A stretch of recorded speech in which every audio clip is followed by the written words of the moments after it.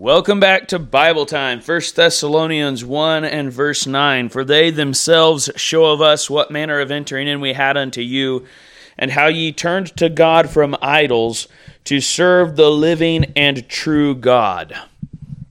And how ye turned to God from idols to serve the living and true God. Let's pray. Father, in Jesus' name, I pray that you would open our understanding to the living and the true God and the understanding of idols and what they mean in our day and age. And help us today, Lord God, to turn from idols to serve the living and true God. Lord, we pray that we would wait for His Son from heaven, that we wouldn't go back to the sin and the wickedness that we were saved out of. Father, help us, Lord, to discern the idols that are destroying our land, the idols that are destroying our own families, and help us, Lord, to be freed from them. Lord, your word says, ye shall know the truth, and the truth shall make you free. In Jesus' name, amen. So here Paul commends the Thessalonian church because they turned from idols. So think about this, the fact that this church that was born in trouble, this church that had all these problems that of people attacking them and attacking their faith, that this church was once a bunch of idolaters. These people were a bunch of idolaters serving idols in idolatrous temples and going to the idolatrous feasts there in Thessalonica. And then they had gotten saved. They believed in the Lord Jesus Christ, and that involved a turning to God from idols. We've looked in detail at this church already from chapter 1, and we've seen many wonderful evidences of their election and of the salvation that God had wrought in this church. The gospel came not unto them in word only, but also empowered in the Holy Ghost and in much assurance, and they became followers of Paul, Silvanus, and Timotheus, having received the word in much affliction with joy of the Holy Ghost. And these people that had once been idolaters turned from their idolatry. Now, salvation is a gift from God. It is a free gift. Salvation is given by grace through faith, and there is nothing that you can do to merit salvation. You cannot repent yourself into salvation. You cannot turn from sin enough and change your life enough and turn over a new leaf enough to be saved. But if you are truly saved, there will be evidences of that salvation. And one of the greatest evidences of the faith of the Thessalonican church was that they turned from idols. They turned to God from idols to serve the living and true God and to wait for His Son from heaven, whom He raised from the dead, even Jesus, which delivered us from the wrath to come.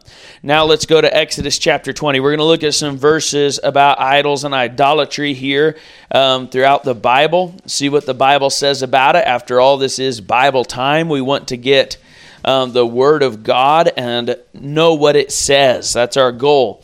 Exodus chapter 20 and verse 1, and God spake all these words, saying. Now remember that when God spake all these words, He spake all these words from the Mount Sinai with the cloud and the lightning and the thunder, and all the people of Israel were standing there listening to God say these words. And that is evident if you will read all the other scriptures involving this account, including those in Deuteronomy. It becomes very apparent. Check the context. God Himself was speaking audibly, and the people heard Him say these words, which you'll see from verse 18 through 21 of this text as well. Now it says, and God spake all these words, saying, I am the Lord thy God, which have brought thee out of the land of Egypt, out of the house of bondage. And law number 1 of the famous 10 Commandments, thou shalt have no other gods before me. Law number 2, thou shalt not make unto thee any graven image or any likeness of anything that is in heaven above, or that is in the earth beneath, or that is in the water under the earth. Thou shalt not bow down thyself to them, nor serve them, for I, the Lord thy God, am a jealous God, visiting the iniquity of the fathers upon the children unto the 3rd and 4th generation of them that hate me, and showing mercy unto thousands of them that love me and keep my commandments. Here God establishes in His very first laws that He gave the children of Israel, that He gave audibly to the whole congregation, that first of all, He is God alone, and they're not to have any other God before Him. And secondly, that they are not to have idols. Thou shalt not make unto me any graven image. That means a carved work, or any likeness, he says, of anything. And a likeness would be considered like a picture or a etching. I forget what they used to call recall the pictures that they used to make for newspaper prints, but they would make etchings. So, and I forget, they had a special name for it. And then whenever the printing press came down, it would absorb the ink in a certain way to give a certain likeness of something.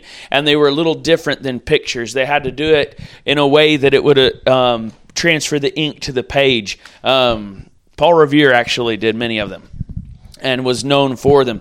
So anyway, these are likenesses of anything. Now, in our modern days, most of our likenesses come through pictures. We're able to quickly just take a picture, snap a picture, get a likeness, put it up on the wall. Now, we go on from here, that he said, thou shalt have no other gods before me. Go to Exodus 22 and verse 20.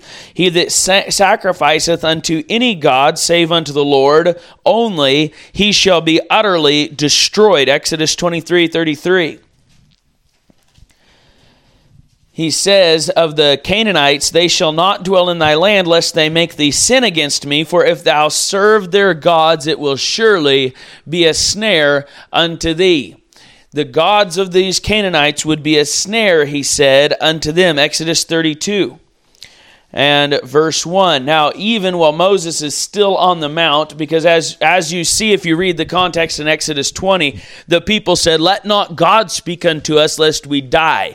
Speak thou unto us, but let not God speak unto us, lest we die. They were terrified, and Moses went up into the mount, and they sat down at the base of the mountain. And though they had a great fear of God and honor of God and respect of God, whenever he spoke to them audibly, it wasn't very long before chapter 32 comes along. And when the people saw that Moses delayed to come down out of the mount, the people gathered themselves together unto Aaron and said unto him, up, make us gods which shall go before us. For as for this Moses, the man that brought us up out of the land of Egypt, we wot not what is become of him. And Aaron said unto them, break off the golden earrings which are in the ears of your wives, of your sons, and of your daughters, and bring them unto me. And all the people brake off the golden earrings which were in their ears, and brought them unto Aaron, and he received them at their hand, and fashioned it with a graving tool, after he had made it a molten calf. And they said, these be thy gods, O Israel, which brought thee up out of the land of Egypt. And when Aaron saw it, he built an altar before it. Now, we don't have time to study out this text right now. It's worthy of its own study. It's an amazing passage, and you see here that there's something far beyond normal human function, even brain function going on here. Aaron takes these earrings and he makes a calf, and then verse 5 says, and when Aaron saw it. And what that implies is that which came out of Aaron's creation was not what Aaron was capable of making. What he saw and what came out, he recognized some kind of paranormal inspiration involved in this. That means abnormal, otherworldly, spiritual influence gave Aaron the inspiration to make this golden calf. And when he saw it, he built an altar before it. Not only did he receive paranormal or demonic inspiration to make the calf, but when he saw the calf, there was a power that was imparted to him to force him to do the will of the devils behind the calf. And that's a mystery. That's a strange thing. And this ties in with the mysteries involved in voodoo and black magic. In some places in Africa, there will be witch doctors that make little dolls of people. And then they do all this witchcraft, and they ask the devils to give them power over those people, and then they can do things to those dolls, and what they do to the dolls will affect the people. Weird. Witchcraft, it's wicked. God hates that stuff. If they poke the doll, the person feels a poke. And they can do stuff like that through this witchcraft. And they use that doll somehow as a medium between them and the spirit world. Now, a lot of thinking people say there's nothing to it and it's just a bunch of hocus pocus and it doesn't really matter. Well, they betray their ignorance whenever they say it's just a bunch of hocus pocus, because all that hocus pocus junk isn't just hocus pocus either. Witchcraft is real, and demonic activity is real, and the devils love idols. And God says, do not make unto you any graven images. Thou shalt not make unto thee any graven images, or any likeness of anything that is in the heaven above, or that is in the earth beneath, or that is in the water under the earth. Thou shalt not bow down thyself to them, nor serve them, for I, the Lord thy God, am a jealous God. Now, here in this text, Aaron saw this thing and immediately came under the power of this demonic idol. And Aaron made proclamation and said, tomorrow is a feast to the Lord. And they rose up early on the morrow and offered burnt offerings and brought peace offerings. And the people sat down to eat and drink and rose up to play. Verse 7, and the Lord said unto Moses, go get thee down, for thy people which thou broughtest out of the land of Egypt have corrupted themselves. They have turned aside quickly out of the way which I commanded them. They have made them a molten calf and have worshipped and have sacrificed thereunto and said, these be thy gods, O Israel, which have brought thee up out of the land of Egypt. And the Lord said unto Moses, I have seen this people, and behold, it is a stiff-necked people. Now therefore let me alone, that my wrath may wax hot against them, and that I may consume them, and I will make of thee a great nation. And Moses besought the Lord his God, and said, Lord, why doth thy wrath wax hot against thy people, which thou hast brought forth out of the land of Egypt with great power and with a mighty hand? Now God had put Moses up here in the mountain so that Moses couldn't see why God was wrathful. Because if Moses had seen what was happening, Moses probably would have agreed with God. So God had moved Moses up into the mountain in God's presence so that Moses could intercede on behalf of the people God knew were going to commit this act. And he knew that it would blow Moses' mind when he saw it. But in any case, Moses interceded, and verse 14 says, and the Lord repented of the evil which he thought to do unto this people. That word evil does not necessarily mean wicked. It means bad things happening, and God does create evil, the Bible says. He creates bad things that happen, and he does it on purpose. And he's still good, and he's still loving, and he's still God. And Moses turned and went down. And now when he gets down there, and it came to pass as soon as he came nigh, verse 19, unto the camp, that he saw the calf and the dancing, and Moses' anger waxed hot, and he cast the tables out of his hand and brake them beneath the mount. There's the 10 Commandments written by the finger of God, already broken at the foot of the mount. They didn't make it 40 days before they broke God's commandments. And God had explicitly stated that those 2 first commandments and the other 8 of the 10 to the people audibly, and they had agreed to obey God. This was not 10 commandments that they had not yet learned and not yet heard. These were 10 commandments that they had heard, and nevertheless here they are in the midst of an idolatrous festival. And Moses took the calf which they had made and burnt it in the fire and ground it to powder and strawed it upon the water and made the children of Israel drink of it. And Moses said unto Aaron, what did this people unto thee, that thou hast brought so great a sin upon them? So Moses at first is thinking that the people forced Aaron. And Aaron said, let not the anger of my Lord wax hot. Thou knowest the people that they are set on mischief. For they said unto me, make us gods which shall go before us. For as for this Moses, the man that brought us up out of the land of Egypt, we wot not what is become of him. And I said unto them, listen carefully to Aaron's explanation. And I said unto them, whosoever hath any gold, let them break it off. So they gave it me. Then I cast it into the fire, and there came out this calf. Now you might think that Aaron's just making lame excuses, but he really isn't. You see, whenever he yielded to the peer pressure and began to break God's commandment, and the Bible says, know ye not that to whom ye yield yourselves servants to obey, his servants ye are to whom ye obey, whether of sin unto death or of obedience unto God or unto righteousness. Look it up in Romans 6. Whenever you yield yourselves to the devil, you don't get to choose how far you go. And when Aaron cast the gold into the fire and began to form that image, the inference by his own account and by the fact that when he saw the calf, it was like a revelation to him. And it's strange that it would even say when he saw the calf, whenever his hands were the one that fashioned it. But this gives us the implication that Aaron was under demonic control while he built that calf. And that he did it with demonic inspiration as to how to do it. And the whole situation was infused with the power of Satan and with the power of the devil. And look at verse 25. And when Moses saw that the people were naked, for Aaron had made them naked unto their shame among their enemies, then Moses stood in the gate of the camp and said, who is on the Lord's side? Let him come unto me. And all the sons of Levi gathered themselves together unto him. And he said unto them, thus saith the Lord God of Israel, put every man his sword by his side, and go in and out from gate to gate throughout the camp, and slay every man his brother, and every man his companion, and every man his neighbor. And the children of Levi did according to the word of Moses, and there fell of the people that day about 3,000 men. For Moses had said, consecrate yourselves today to the Lord, even every man upon his son and upon his brother, that he may bestow upon you a blessing this day. Now, and it came to pass on the morrow that Moses said unto the people, ye have sinned a great sin. So here Moses saw the people were naked, and he's remonstrancing or rebuking Aaron. And as he is dealing with Aaron, he's looking at this multitude, this seething mass of dancing, singing people, committing fornication and all kinds of wickedness, dancing naked before this calf. And he broke it up and he ground it to powder. This obviously couldn't all happen instantly. It took time. And as it's going on, the people are still in this demonic fervor and in this demonic frenzy. And as they're in it, Moses decides enough's enough. He gets word from God, obviously, because he said so. Thus saith the Lord. And Moses never said that if God didn't say it. And so he sent the Levites in with swords to end the party. And they killed 3,000 people before the frenzy broke.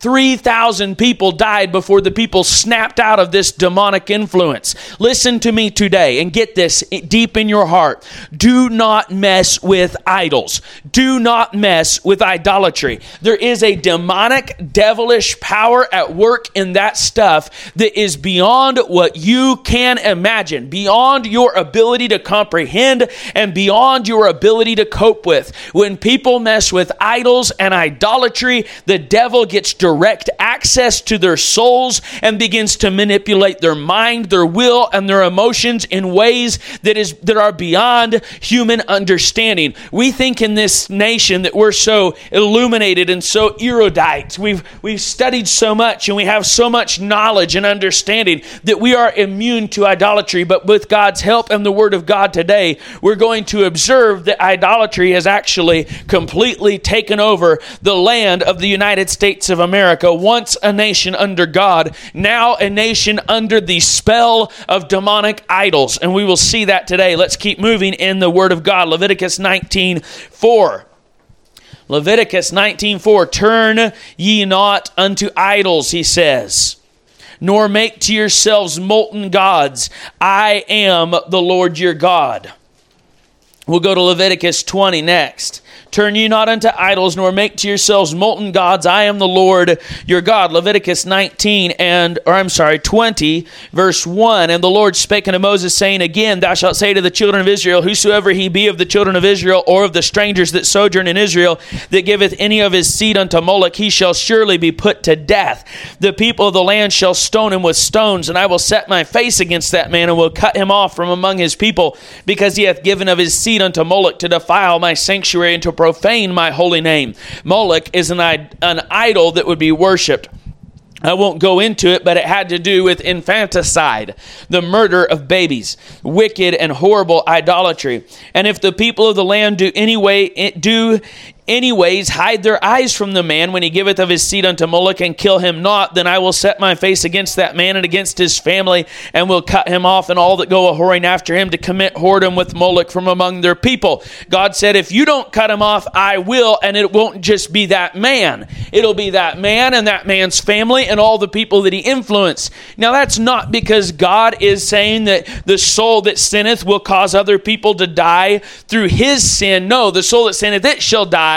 And the soul that doeth righteousness, his righteousness will be remembered.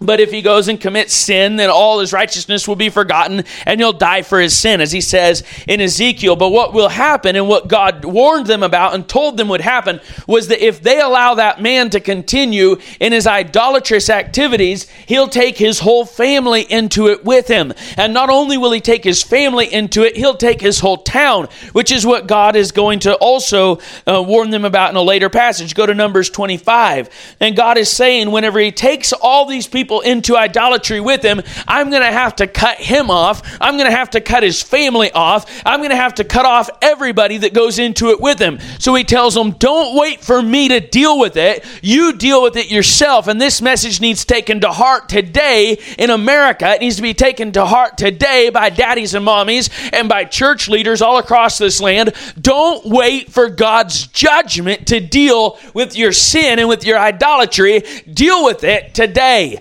Get it out today. Now, Numbers 25, verse 2, and they called the people unto the sacrifices of their gods. This is the daughters of Moab, came and flirted and made eyes with the men of Israel, and like all red-blooded men, they fell. You can't hang around a bunch of women batting their eyelids at you and beckoning you and stand if you are a man. God did not give men the ability to stand in the face of the allurements of the harlot crowd. You must flee immorality, the Bible says. You don't got it in you. You don't got it in you. If you can stand and not be allured by a harlot, and you can stand there in her midst and not go, it's because you have so burnt yourself out on perversion that there's nothing left of natural affection in your body, which the Bible talks about and says that in the last days men will not have any natural affection left, which is why you can sit around and watch your dirty movies out there and not be moved by it, because you have seared your conscience. That's not normal. It's not natural. It's perverted, and it is the reason one of the reasons our country's given over to abomination, because everybody's so burned out in their lusts.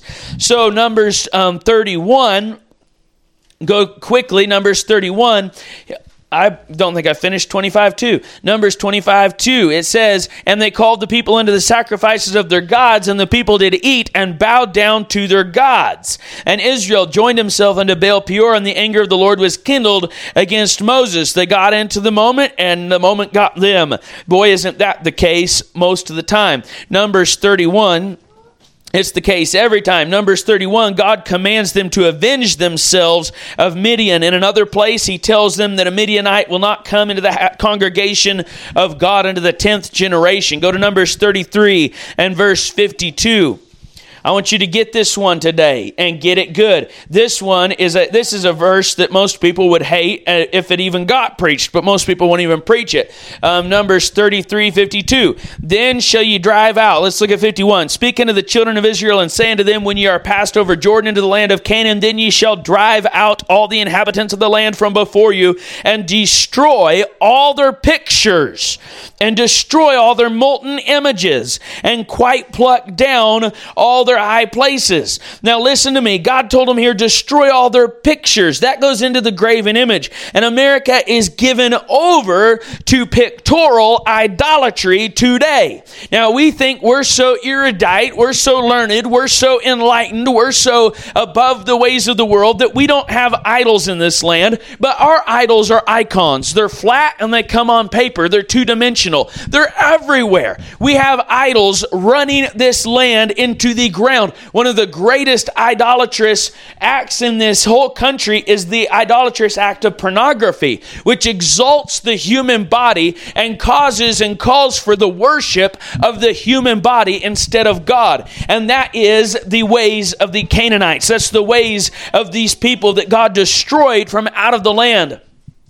And he says, if you won't drive these people out and burn their stuff, and in the context there, he says, I'm going to let them remain to be pricks in your eyes and thorns in your sides, and shall vex you in the land where ye dwell. The pictorial idolatry is powerful. Beware. Did you know that movies are hundreds of frames per second? I think it's hundreds. If I'm wrong, correct me. But let's say it's 60 frames per second for a movie, and you watch one movie that's an hour long. You have 60 frames per second. You have 60 seconds and 60 minutes in the movie. How many pictures did you just have pass before your eyes?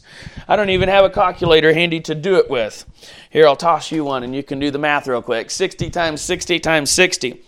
You don't even know what is being slipped in, but it affects you. You bow every day to that stinking TV, and you don't think anything of it. Hour after hour after hour after hour, while the idolatrous images are flashed in front of your eyes, just 60 times 60 times 60. 60 frames per second, 60 seconds in a minute, and 60 hours in a day is 216,000 pictures. If you sit around there and watch just 4 hours of TV a day, you're approaching 1 million images that have flashed before your eyes while you sit there eating your Cheetos and drinking your soda pop. If you don't go on and get into the booze and everything else, you don't even know what's coming up on the screen. It's coming up so fast. And it is a well-known fact to anybody that cares to know it, that this wicked world slips in pictures in their movies, in their advertisements. They slip in demonic pictures. They slip in lewd lewd and abominable pictures into the advertisements, into these movies that are being streamed in front of your face, and you don't even know what you have watched when you're done, but it has affected your heart because these things affect you whether you know it or not. Ask Aaron the Levite, who would become the chief priest of Israel and was already selected by God for that position whenever he fell into sin. Now go to Deuteronomy chapter 4 quickly. Now I know half you've already shut me off, probably never to turn me on again. But that's between you and God. I'm just going to preach the truth. Here, Deuteronomy 4:15. Take ye therefore good heed unto yourselves, for ye saw no manner of similitude on the day that the Lord spake unto you in Horeb out of the midst of the fire. He said, you didn't see anything that you could call God whenever I talked to you when God talked to you out of the fire. You saw smoke and you heard thunder and lightning, but you did not see a similitude. And boy, are we in for the similitudes today. We have icons in some of our churches where we put up similitudes of the apostles, similitudes of Christ, similitudes of Mary. They're all over our churches. Even other churches that are more evangelical in nature instead of Orthodox or Catholic will have their churches full of all kinds of pictures of images of Christ that are usually not even biblical, and then people will go after those images. And you think I'm going off the deep end, I know that, but that's okay. I'm just going to preach the Bible and let you think what you want to think out there. Now he says, take ye therefore good heed unto yourselves, for ye saw no manner of similitude on the day that the Lord spake unto you in Horeb out of the midst of the fire, lest ye corrupt yourselves and make you a graven image, the similitude of any figure, the likeness of male or female, the likeness of any beast that is on the earth, the likeness of any winged fowl that flieth in the air, the likeness of anything that creepeth on the ground, the likeness of any fish that is in the waters beneath the earth, unless thou lift up thine eyes unto heaven, and when thou seest the sun and the moon and the stars, even all the hosts of heaven, should be driven to worship them and serve them, which the Lord thy God hath divided unto all nations under the whole heaven. Now go to Deuteronomy 5:6. Let's keep moving. I am the Lord thy God, which brought thee out of the land of Egypt from the house of bondage. Thou shalt have none other gods before me. Thou shalt not make thee any graven image or any likeness of anything that is in heaven above, or that is in the earth beneath, or that is in the waters beneath the earth. Thou shalt not bow down thyself unto them, nor serve them, for I, the Lord thy God, am a jealous God, visiting the iniquity of the fathers upon the children unto the third and fourth generation of them that hate me, and showing mercy unto thousands of them that love me, and keep my commandments. Deuteronomy 6:12. Then beware, lest thou forget the Lord, which brought thee forth out of the land of Egypt from the house of bondage. Thou shalt fear the Lord thy God, and serve him, and shalt swear by his name. Ye shall not go after other gods of the people which are round about you. For the Lord thy God is a jealous God among you, lest the anger of the Lord thy God be kindled against thee, and destroy thee from off the face of the earth. Deuteronomy 7 and verse 4.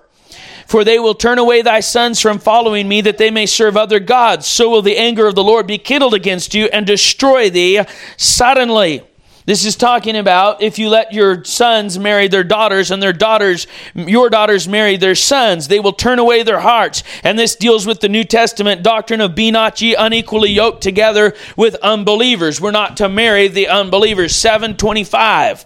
7:25, the graven images of their gods shall ye burn with fire. Thou shalt not desire the silver or gold that is on them, nor take it unto thee, lest thou be snared therein. For it is an abomination to the Lord thy God. Neither shalt thou bring an abomination into thine house, lest thou be a cursed thing like it. But thou shalt utterly detest it, and thou shalt utterly abhor it, for it is an accursed thing. Boy, is that a powerful verse there, where it tells you, don't even bring it into your house. Do you know what is destroying the families of America? Is that we have brought the accursed thing into the house. Not only have we brought in the gods of the heathen, we bring in, and this is a common thing, we'll bring in little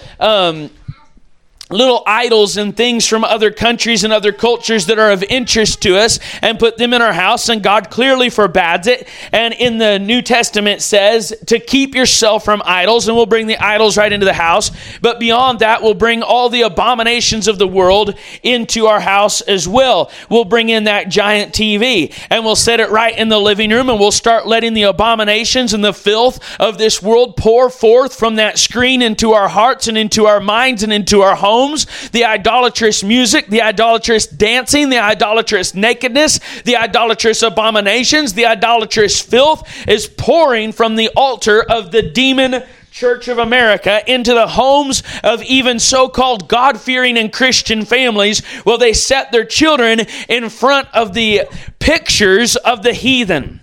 Now, Deuteronomy 8 and 29.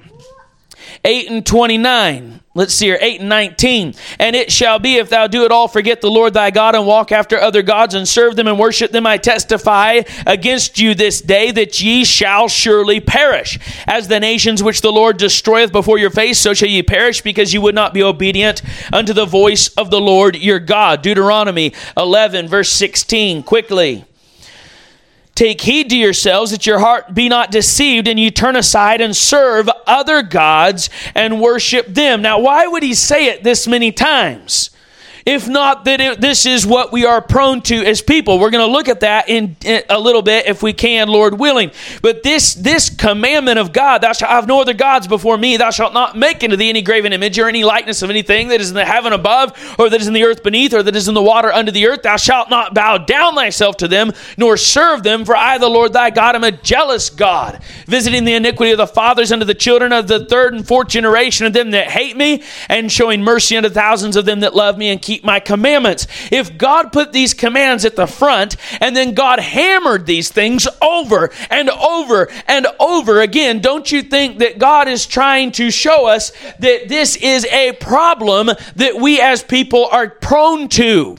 This is a problem that once you allow idolatry, it takes over you. It gets in your heart. It gets in your soul, and you become a servant to that idolatry and a slave to it. And God says, if you do that, you will surely perish. And America, you need to wake up today, because you are given over to idolatry. We live in a country that has completely given itself to idolatry. Oh, no, you've got that wrong. You're thinking about India, where they have all their temples and their idols, and they go in and offer sacrifices to their weird statues and all this kind of stuff. We're not like that in America. We're enlightened. We're people of understanding. We're people of education. America, you've given yourself over to idols. Given yourself over to idols and to graven images. And we will see that as we continue the study today. America needs to do what the Bible says to do here in Deuteronomy 12. He says in verse 2, ye shall utterly destroy all the places wherein the nations which ye shall possess serve their gods, upon the high mountains and upon the hills and under every green tree.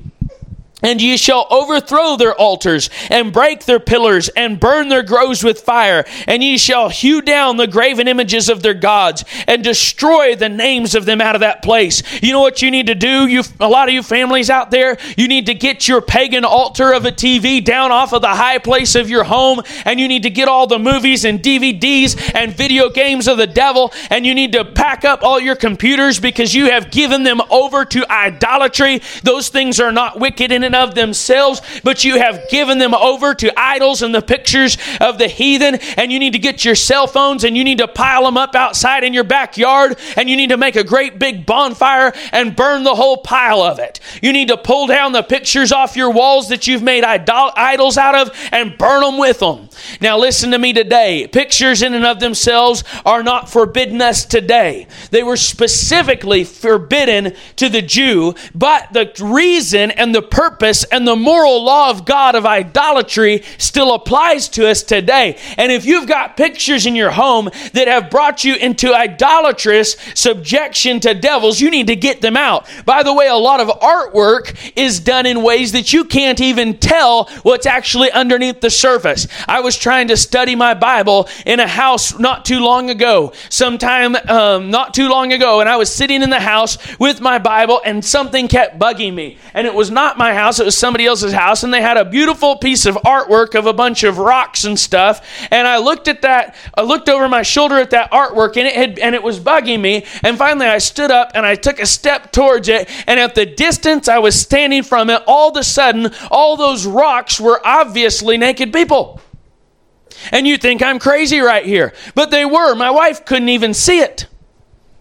Maybe that's my fault. Maybe because I've been so defiled by the world. But in any case, I could see it. And I had to get that thing out of there before I could even finish studying. The rocks were just a pile of naked people. You don't even know what is in most of that artwork today. That you go and look at those art, whatever you call those things, displays and all this kind of stuff, as they paint wicked and lewd things on their canvas, and then they paint other stuff over the top of it just enough so that you can't tell what the wicked abominations and perversions are that they're putting before your eyes. But it still affects you, even though it doesn't affect you like it would if you actually knowingly stared at that kind of garbage. It still affects you. And I know most of you here think I've absolutely lost my mind. But I'm just giving you the Bible, and I'm giving you the reality, and I'm giving you truth.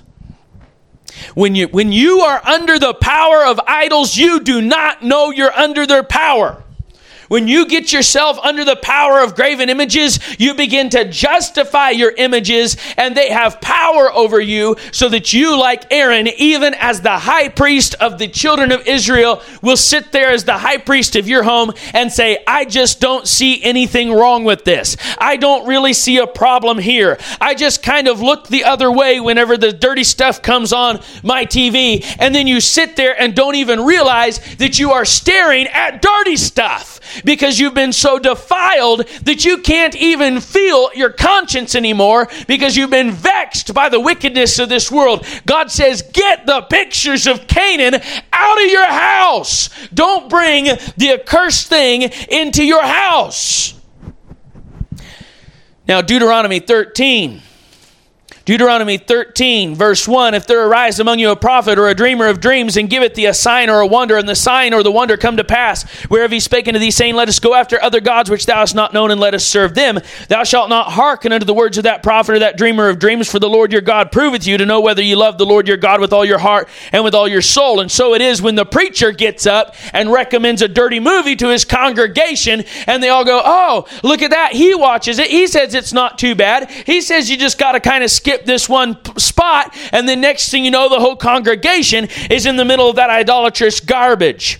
Now he says, ye shall walk after the Lord your God, and fear him, and keep his commandments, and obey his voice, and ye shall serve him, and cleave unto him. And that prophet or that dreamer of dreams shall be put to death, because he hath spoken to you to turn you away from the Lord your God, which brought you out of the land of Egypt, and redeemed you out of the house of bondage, to thrust thee out of the way which the Lord thy God commanded thee to walk in. So shalt thou put away the evil from the midst of thee. If thy brother, the son of thy mother, or thy son, or thy daughter, or the wife of thy bosom, or thy friend, which is as thine own soul, entice thee secretly, saying, let us go and serve other gods. Come on, let's go watch this little movie. It's just got a little stuff in it, but we're tough enough to handle it. If they entice thee, he says, thou shalt not consent unto him, nor hearken unto him, neither shall thine eye pity him, neither shalt thou spare, neither shalt thou conceal him, but thou shalt surely kill him. Now again, the extremity of this is not applicable to us today, which even the Hebrew roots people would agree with, because they don't get to kill people that break the law either. But the principle is the same, even though the extremity is not, because we do not live in a theocracy under the direct hand of Almighty God. We live in a democratic republic in this nation, and other people live in other nations, but we do not have the right to go around and kill people that don't agree with God's law, as the Jews were given responsibility to do judicially. That is not our job today. We have a different dispensation of truth, and that is to not condemn the world, but to share the gospel with the world that they might be saved. In any case, the principle of this is true. And if your brother, if your sister, if your buddy brings a bunch of worldly garbage into you, and they try to give you a book, they try to give you a magazine, they try to show you pictures on their phone, they try to get you involved with the world and the junk of the world, you need to not pity them. Thrust that junk away from you. And if you must thrust them away to get away from it, then do it and get away from them. That's what this is saying here today. Do not hang out with idolaters. If you do, you will become an idolater like unto them. They will influence you. They will put it before your eyes continually, and eventually you will bend. Eventually you will cave, because there is power behind the idols. We'll find from Scripture that the idol is nothing. That's what the Bible says. But the devil behind the idol is smarter and wiser and stronger than you. And your only hope is to cleave unto the Lord and forsake the idolatry and run to the Lord. Cleave to the Lord. We think ourselves so advanced that none such thing can befall us. Oh, this can't possibly be in America. Not so. Go to Deuteronomy 17:17.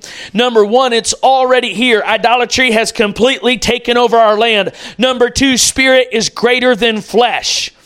We'll look at that in just a second. Deuteronomy 17:17, neither shall he multiply wives to himself, the king of the land, that his heart turn not away. This is exactly what happened to Solomon. He multiplied wives to himself, they turned his heart away, and then he also transgressed the law that said he should not marry the heathen, and he married the heathen, and they turned his heart not only away from God, but unto false gods. Deuteronomy 18 and verse 9.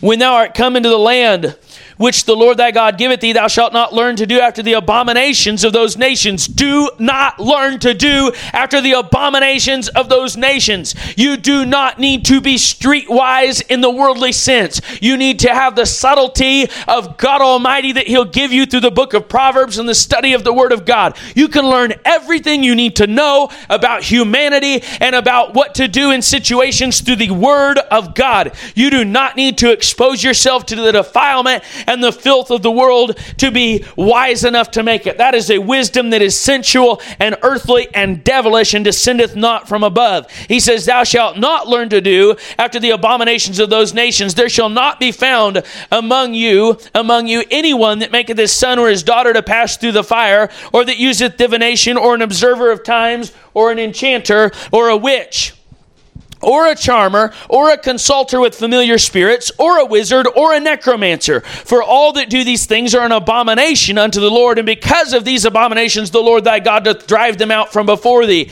These people were being driven out for all of these abominations, and they had never been given the Mosaic law. So whenever you want to tell me, I'm not under the law, I'm under grace, I'm delivered to do these abominations, I'm going to tell you, you are warped, you are an idolater, you have gone off the deep end. You have forsaken the faith. You have fallen from grace. You've turned your back on the gospel and grace of our Lord Jesus Christ and turned the grace of God into lasciviousness, and you are going to perish.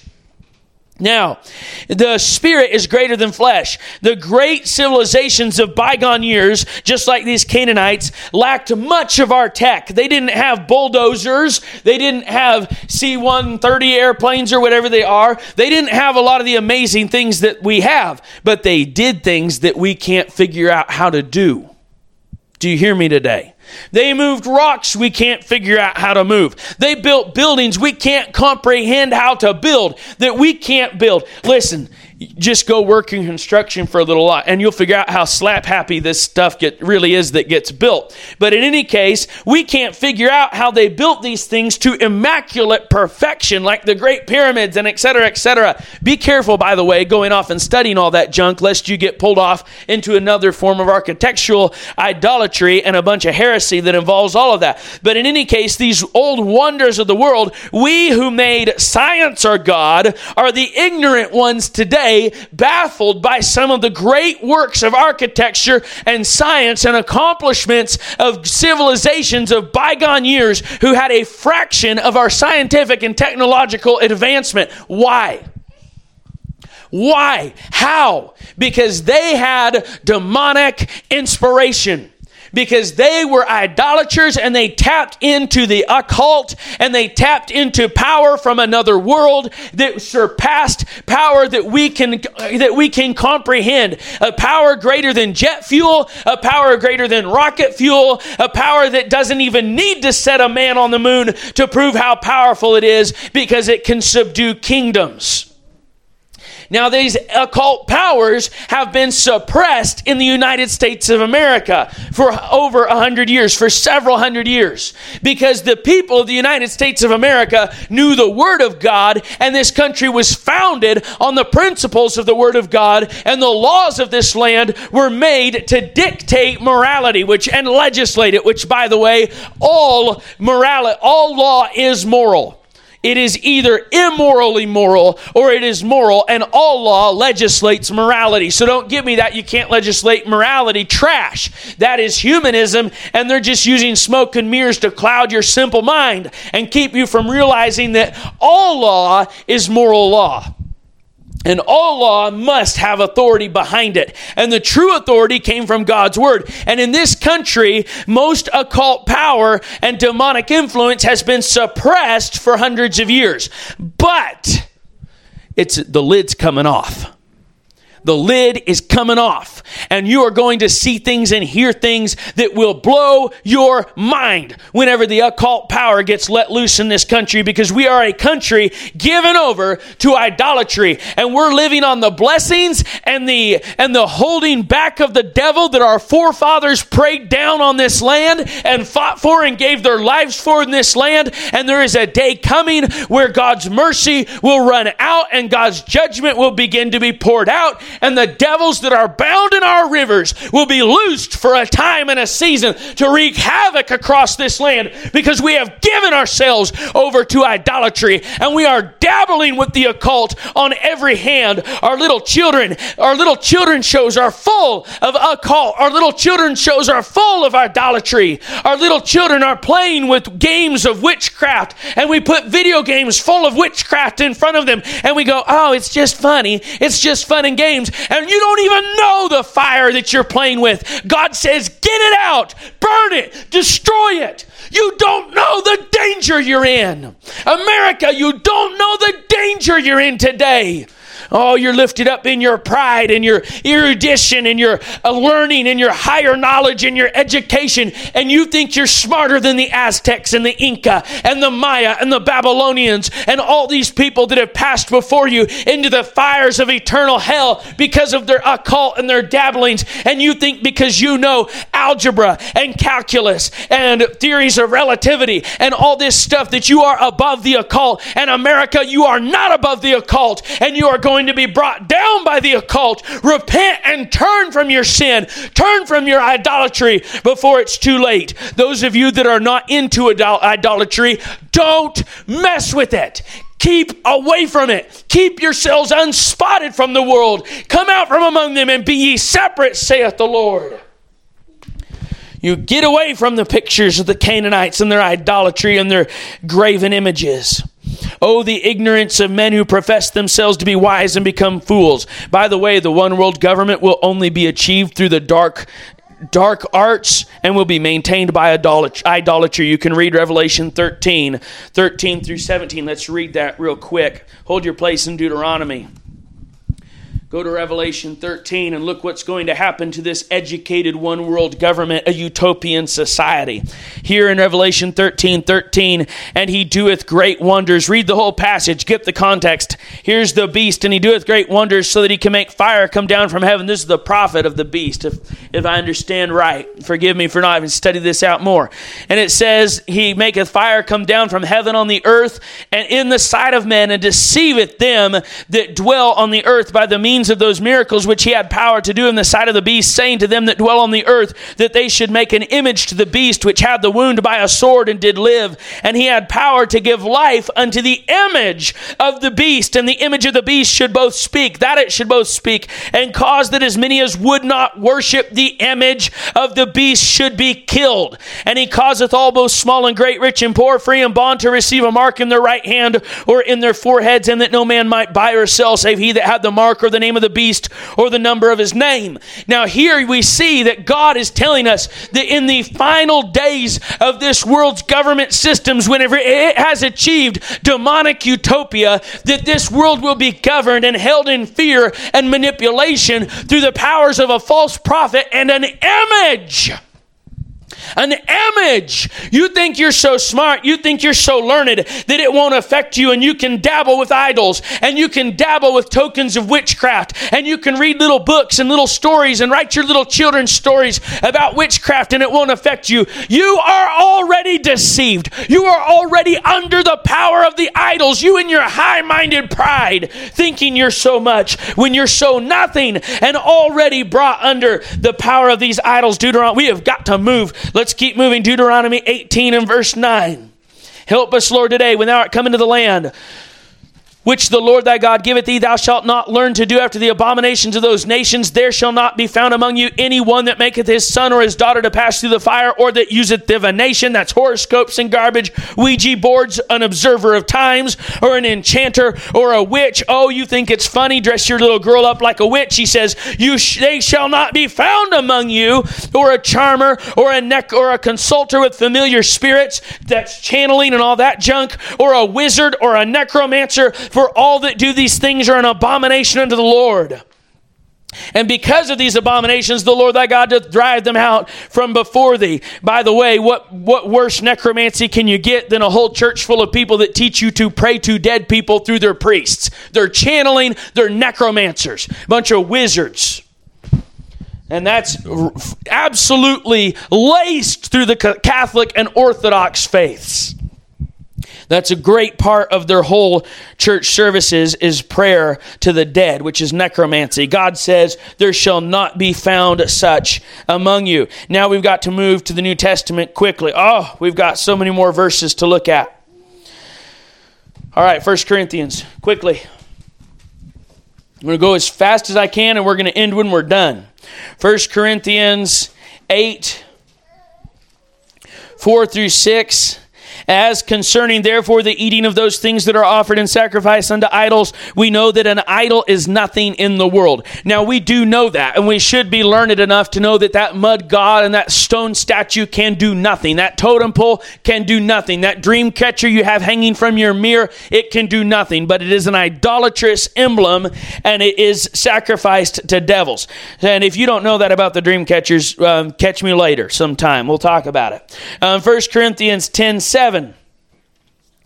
Neither be ye idolaters, as were some of them. Now here he's saying, all the way back in 8, that the idol is nothing. And this is the passage where he says, you know that the idol's nothing, and you can eat the meat sacrificed to the idol because the idol's nothing, and it won't really hurt you, but it'll offend other people, so don't do it. And that's where most people end this conversation, and they fail to recognize that the Apostle Paul's not done talking about it. He talks about the principles relating to this in chapter 9, before in chapter 10, finally coming back around to this same discussion. And he says in verse 6, now these things were our examples, to the intent we should not lust after evil things as they also lusted. Neither be ye idolaters, as were some of them. As it is written, the people sat down to eat and drink and rose up to play. Neither let us commit fornication, etc.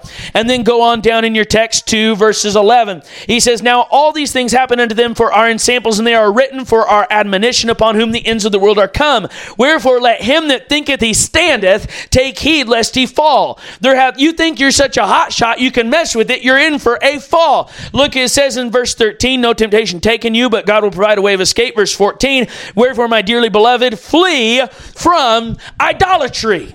Paul is not excusing idolatry. Never did. He just said the idol is nothing. But look, he's going to go on and expound on that even more after saying flee from idolatry. Go down to verse 19. What say I then, that the idol is anything, or that which is offered in sacrifice to idols is anything? He's saying obviously not. The idol is just a little piece of rock. The voodoo doll is just a little doll. The dream catcher is just a little network in a hoop. Big deal. Big whoop-de-doo, as they say. Verse 20, but I say that the things which, this is Paul by inspiration of the Holy Spirit. But I say that the things which the Gentiles sacrifice, they sacrifice to devils and not to God. And I would not that ye should have fellowship with devils. Ye cannot drink the cup of the Lord and the cup of devils. Ye cannot be partaker of the Lord's table and the table of devils. Do we provoke the Lord to jealousy? Right there in the New Testament. Remember our Old Testament warnings that God is a jealous God over and over and over again. Idolatry elicits the jealousy of Almighty God. And here the Apostle Paul, by inspiration of the Holy Spirit, is telling you that if you mess with idolatry, you will make God jealous. And He's going to judge you. And He's going to punish you. Look what he says. Do we provoke the Lord to jealousy? Are we stronger stronger than he. Verse 23, all things are lawful for me, but all things are not expedient. All things are lawful for me, but all things edify not. And then he says, let no man seek his own, but every man another's wealth. And he goes on and he says, if you've got food to eat, eat it and don't ask where it came from. And if it came from the idol's temple, don't be scared or superstitious about it, because the idol is nothing. And sacrificing it to idols means nothing. But he says, for conscience sake, don't eat it. For conscience sake, for the Lord's sake, for the other brother's sake. And he tells you to flee idolatry. So what he's dealing with here is the gray line of things that are offered in sacrifice to idols, i.e., in our day, a calendar with pictures of a tractor on it. That might not be an idol to you, and you can go on and have your picture of a tractor, no problem. But if you have a brother who has been worshiping tractors, you should take it down. And I know that sounds ludicrous, but this is the basic idea that he's saying. He is not condoning being involved with the idolatry or bringing the gross sin of idolatry into your home and into your church, as we have done all across this land with our TVs, with our computers, with our phones, and with the books that we bring into our houses that are full of idolatry. Oh, Lord have mercy. We're barely even getting anywhere. We've got so much more ground to cover. Go back to Deuteronomy 27 quickly. Deuteronomy 27. Lord, you just help me know when to shut it down, and I will by your grace. Help us, Lord. Deuteronomy 27, verse 15. Cursed be the man that maketh any graven or molten image, an abomination unto the Lord, the work of the hands of the craftsman, and putteth it in a secret place. And all the people shall answer and say, Amen. And there you are with your abomination in your pocket, hidden in the secret places of your cell phone, that you know better than to let anybody see. And you stick it in your pocket and march into church with it. Cursed be that man. 29 in verse 16. God sees that stuff. Why are we so ignorant today? For ye know, Deuteronomy 29:16, for ye know how we have dwelt in the land of Egypt, and how we came through the nations which ye passed by, and ye have seen their abominations and their idols, wood and stone, silver and gold, which were among them. Lest there should be among you a man or a woman or a family or tribe whose heart turneth away this day from the Lord our God to go and serve the gods of these nations, lest there should be among you a root that beareth gall and wormwood. Listen to me. There is a root that beareth gall and wormwood in our churches today. The idolatry of this world has come into the church house today, has filled the church house today. There's a root that beareth gall and wormwood. And it come to pass when he heareth the words of this curse, that he bless himself in his heart, saying, I shall have peace, though I walk in the imagination of mine heart, to add drunkenness to thirst. Look where drunkenness lies in there with the idolatry. He said, I shall have peace, though I go on sinning against Almighty God. And I can hear the mocking and the scorning of 99% of the Christians of this nation whenever they hear this message, if they even give it the time of day. If they listen, they'll probably laugh their way through it. I shall have peace, though I walk in the imagination of my heart. No, you won't. Look what the Bible says. The Lord will not spare him, but then the anger of the Lord and his jealousy shall smoke against that man, and all the curses that are written in this book shall lie upon him, and the Lord shall blot out his name from under heaven, and the Lord shall separate him unto evil out of all the tribes of Israel, according to all the curses of the covenant that are written in this book of the law. It's coming today.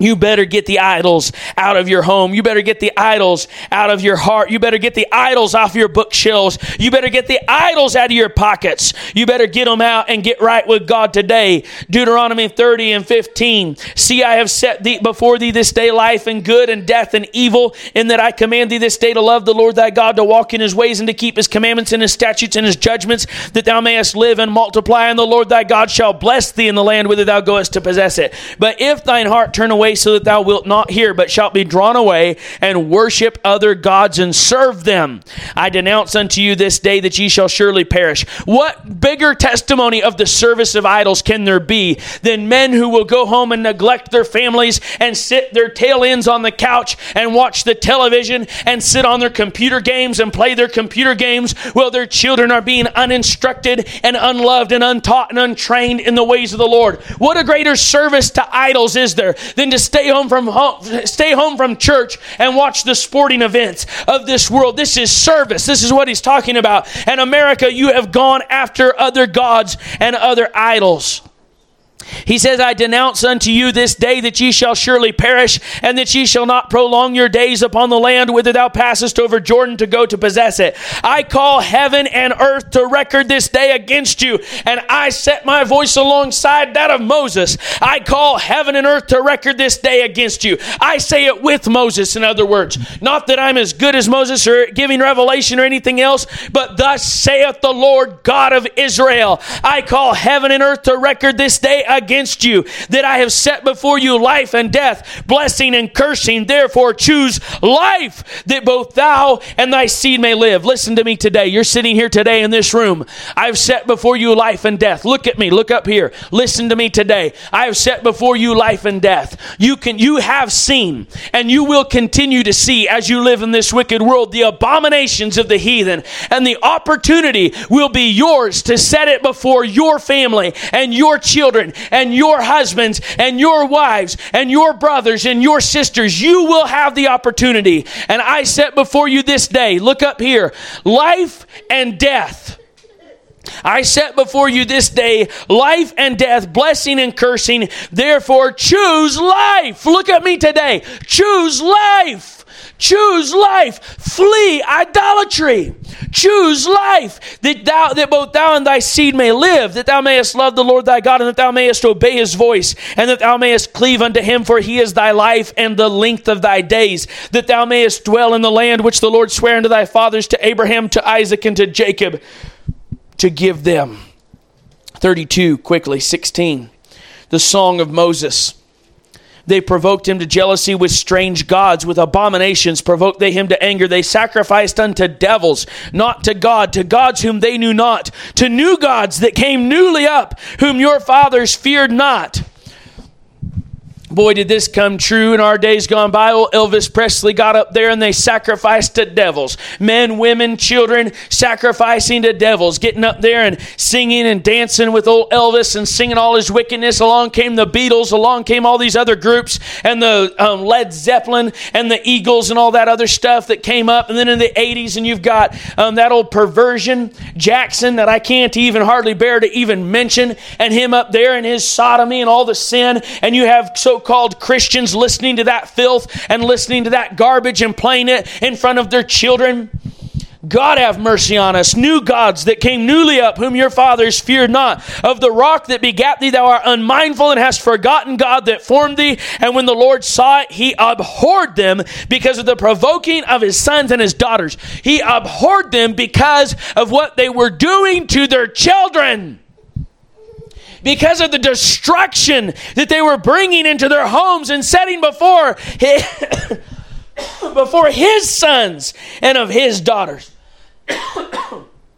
And he said, I will hide my face from them. I will see what their end shall be, for they are a very froward generation, children in whom is no faith. They have moved me to jealousy with that which is not God. They have provoked me to anger with their vanities, which are their idols. The Bible calls the vanities the idols of the heathen. And I will move them to jealousy with those which are not a people. I will provoke them to anger with a foolish nation. Obviously, that has an application to the church that would come. But now today, the church herself has been filled with idols. And the churches that name the name of Christ are full of idols and idolatry. Now, we've got to wrap this up, but we're going to get the necessary balance of carrying this over even more to the New Testament. We've already brought New Testament into it. Every Old Testament book in the Bible deals with idolatry in some manner. Even in Esther, you have Haman doing idolatrous, superstitious practices to determine when to kill the Jews, and then consulting with his wise men who were idolaters. Every king had to deal with it. Read the history of Israel. The good kings fought against it. The bad kings fell to it. Why? Do we think that we are somehow immune? We are deceived. As a nation, we are wholly given over to idolatry, but wholly ignorant of our condition. In the Gospels, Christ challenged the idolatry of a Judaism that had purged out the idols, they had this idea, which is greater, the temple or the gold in the temple? And they said that the gold of the temple was greater than the temple. And they were idolizing and worshiping the buildings, the furniture, the temple, the writings of their rabbis, and placing higher respect upon those things than upon the very word of God. They taught for doctrine the commandments of men, and Christ condemned their religion as not even the religion of their fathers. He says, if ye were of your father Abraham, you would hear me. He said, but ye are of your father the devil. Christ fought idolatry in the church of the Jews. He fought idolatry in a place that had eradicated all manner of graven images, and yet they had turned everything around them into idolatry. And so we are in America today. Christian idolatry is the most subtle of all. In Acts 7, we get told by Stephen that there was a parallel practice of the true worship of God and idolatry by the Jews as they wandered in the wilderness. He said, ye carried about the star of your god Remphan, images in that Old Testament time, at the same time as they carried the Ark of the Covenant in their luggage on their backs. Well, they followed the Levites with the Ark of the Covenant and the mercy seat, having already been, many of them, put to death for their idolatry. As they followed the Ark of the Covenant, they had idols in their backpacks. Acts 15 and verse 20 and 29 and Acts 21:25 command the Gentile bride to abstain from idols. He says, stay away from it. They even forbid them to eat meat sacrificed to idols. And Paul never reneged that at all. In fact, he reinforced it, but instead he shot down the superstitious, legalistic fear of having to ever be afraid that lest you touch anything that was sacrificed to idols and get your special Christian sticker put on the meat to make sure a pagan didn't work at the place. He's saying just eat it and don't ask questions, but if you find out about it, don't you eat it. And he dispelled the myth that the idol was the problem, and he pointed them to the devils behind the idols. And he said, ye cannot drink of the cup of the Lord and the cup of devils. To use that passage to excuse dabbling with dark arts, occult, and idolatry is the height of foolish demonic heresy, and flies in the face of one of the 4 commandments given us by the apostles of Jesus Christ, to abstain from such things. Romans chapter 1, verse 21 through 23 proclaims the cause of idolatry, and then it proclaims the curse of idolatry in verses 24 through 32. Go there quickly. We're going to look at that. Lord, help me today.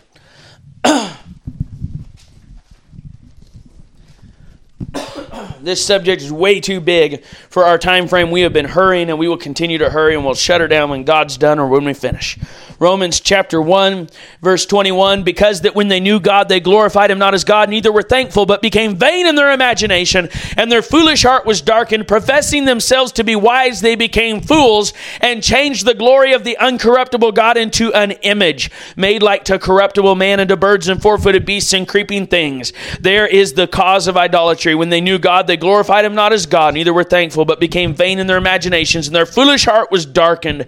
Professing themselves to be wise, they became as fools. Verse 24 tells us the curse of idolatry. Wherefore God also gave them up to uncleanness through the lust of their own hearts, to dishonor their own bodies between themselves, who changed the truth of God into a lie, and worshipped and served the creature more than the Creator, who is blessed forever. Amen. For this cause God gave them up unto vile affections. For even their women did change the natural use into that which is against nature. He's saying lesbianism here. And likewise also the men, leaving the natural use of the woman, burned in their lust one toward another, men with men, working that which is unseemly, and received in themselves that recompense of their error, which was meat, sodomy. And even as they did not like to retain God in their knowledge, God gave them over to a reprobate mind to do those things which are not convenient. So they go beyond even sodomy and get into bestiality and all kinds of horrifying, wicked, and self-destructive perversions. And he says here, being filled with all unrighteousness, fornication, wickedness, covetous, maliciousness, full of envy, murder, debate, deceit, malignity, whisperers, backbiters, haters of God, despiteful, proud, boasters, inventors of evil things, disobedient to parents, without understanding, understanding, covenant breakers, without natural affection, implacable, unmerciful, who knowing the judgment of God that they which commit such things are worthy of death, not only do the same, but have pleasure in them that do them. You want to tell me America's too smart to fall to idols? We have every curse of idolatry on our land, and you're not smart enough to see that where the curse for idolatry is, the idol is not far behind it. The idol comes before the curse. American idols include music stars, public figures, movie and TV stars, etc. American idols include money and prestige and education. Ultimately, self. 2 Timothy 3:2 says that men will be lovers of their own selves. Romans 16:18 says that such divisive people in the church serve not our Lord Jesus Christ, but their own belly. Philippians 3:18 tells us that men whose gods will be their belly will arise. Go to Philippians quickly. We're closing this out as fast as we can. You can go back and study out the passages that we didn't have time to get into today. Philippians 3:18 and 19, for many walk of whom I have told you often, and now tell you even weeping, that they are the enemies of the cross of Christ, whose end is destruction, whose God is their belly, and whose glory is in their shame, who mind earthly things. Do you hear me today? They mind earthly things. Their God is their belly. That is idolatry. Now you can see this evidenced in the United States of America by the big and fat walking around distended grotesquely, by their indulgences in their own flesh, and you can also see it in the rock hard bodies of those who worship their own bodies down at the fitness clubs, and who barely even eat anything because they've got to eradicate every bit of fat, and then they run around mostly naked trying to get people to lust after their bodies. In any case, it's a worship of self. Worship involves doing every work of the flesh. The human body is the greatest idol of America. The human body. And hint, this is why we have such a problem with pornography, because that is our graven image, and it's everywhere. People have graven images by the millions stored on their computers and on their cell phones, and they're in their DVD cases. Well, they sit down to watch some family movie that only has a 5-minute scene in it, and that you're supposed to look the other way, and they sit there with their eyes glazed over, acting like they don't really see it. Well, their flesh is feeding on the filth of idolatry in front of them. And their little children are being perverted and destroyed by the idolatry that they have let to come into their house. I hate it, and God hates it worse than I do. I hate it because I was once among that number, and I could be among that number again if I fall from the grace that God has pulled me from the miry clay with. God help us today. 1 John 2, love not the world. Verse 15, neither the things that are in the world. If any man love the world, the love of the Father is not in him. For all that is in the world, the lust of the flesh and the lust of the eyes and the pride of life is not of the Father, but is of the world. The wonderful church of the Thessalonians turned to God from idols to serve the living and true God. You serve God heart, mind, soul, and strength. Your heart is that spiritual place that can be filled with either the Spirit of God or with devils through all of your idolatry.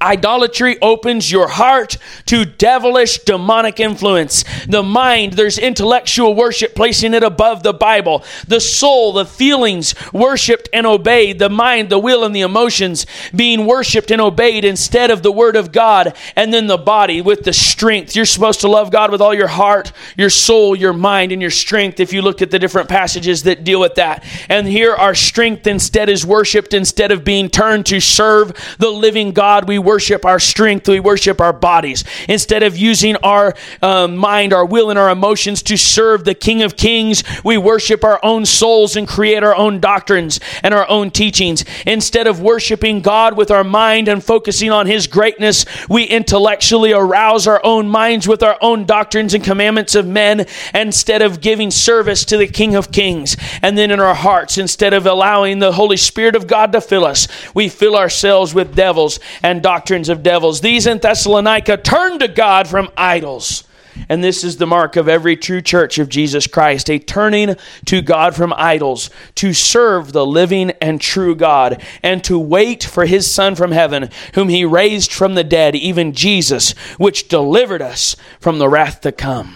Thank you, Father. Please use this and deliver the bound. In Jesus' name, amen.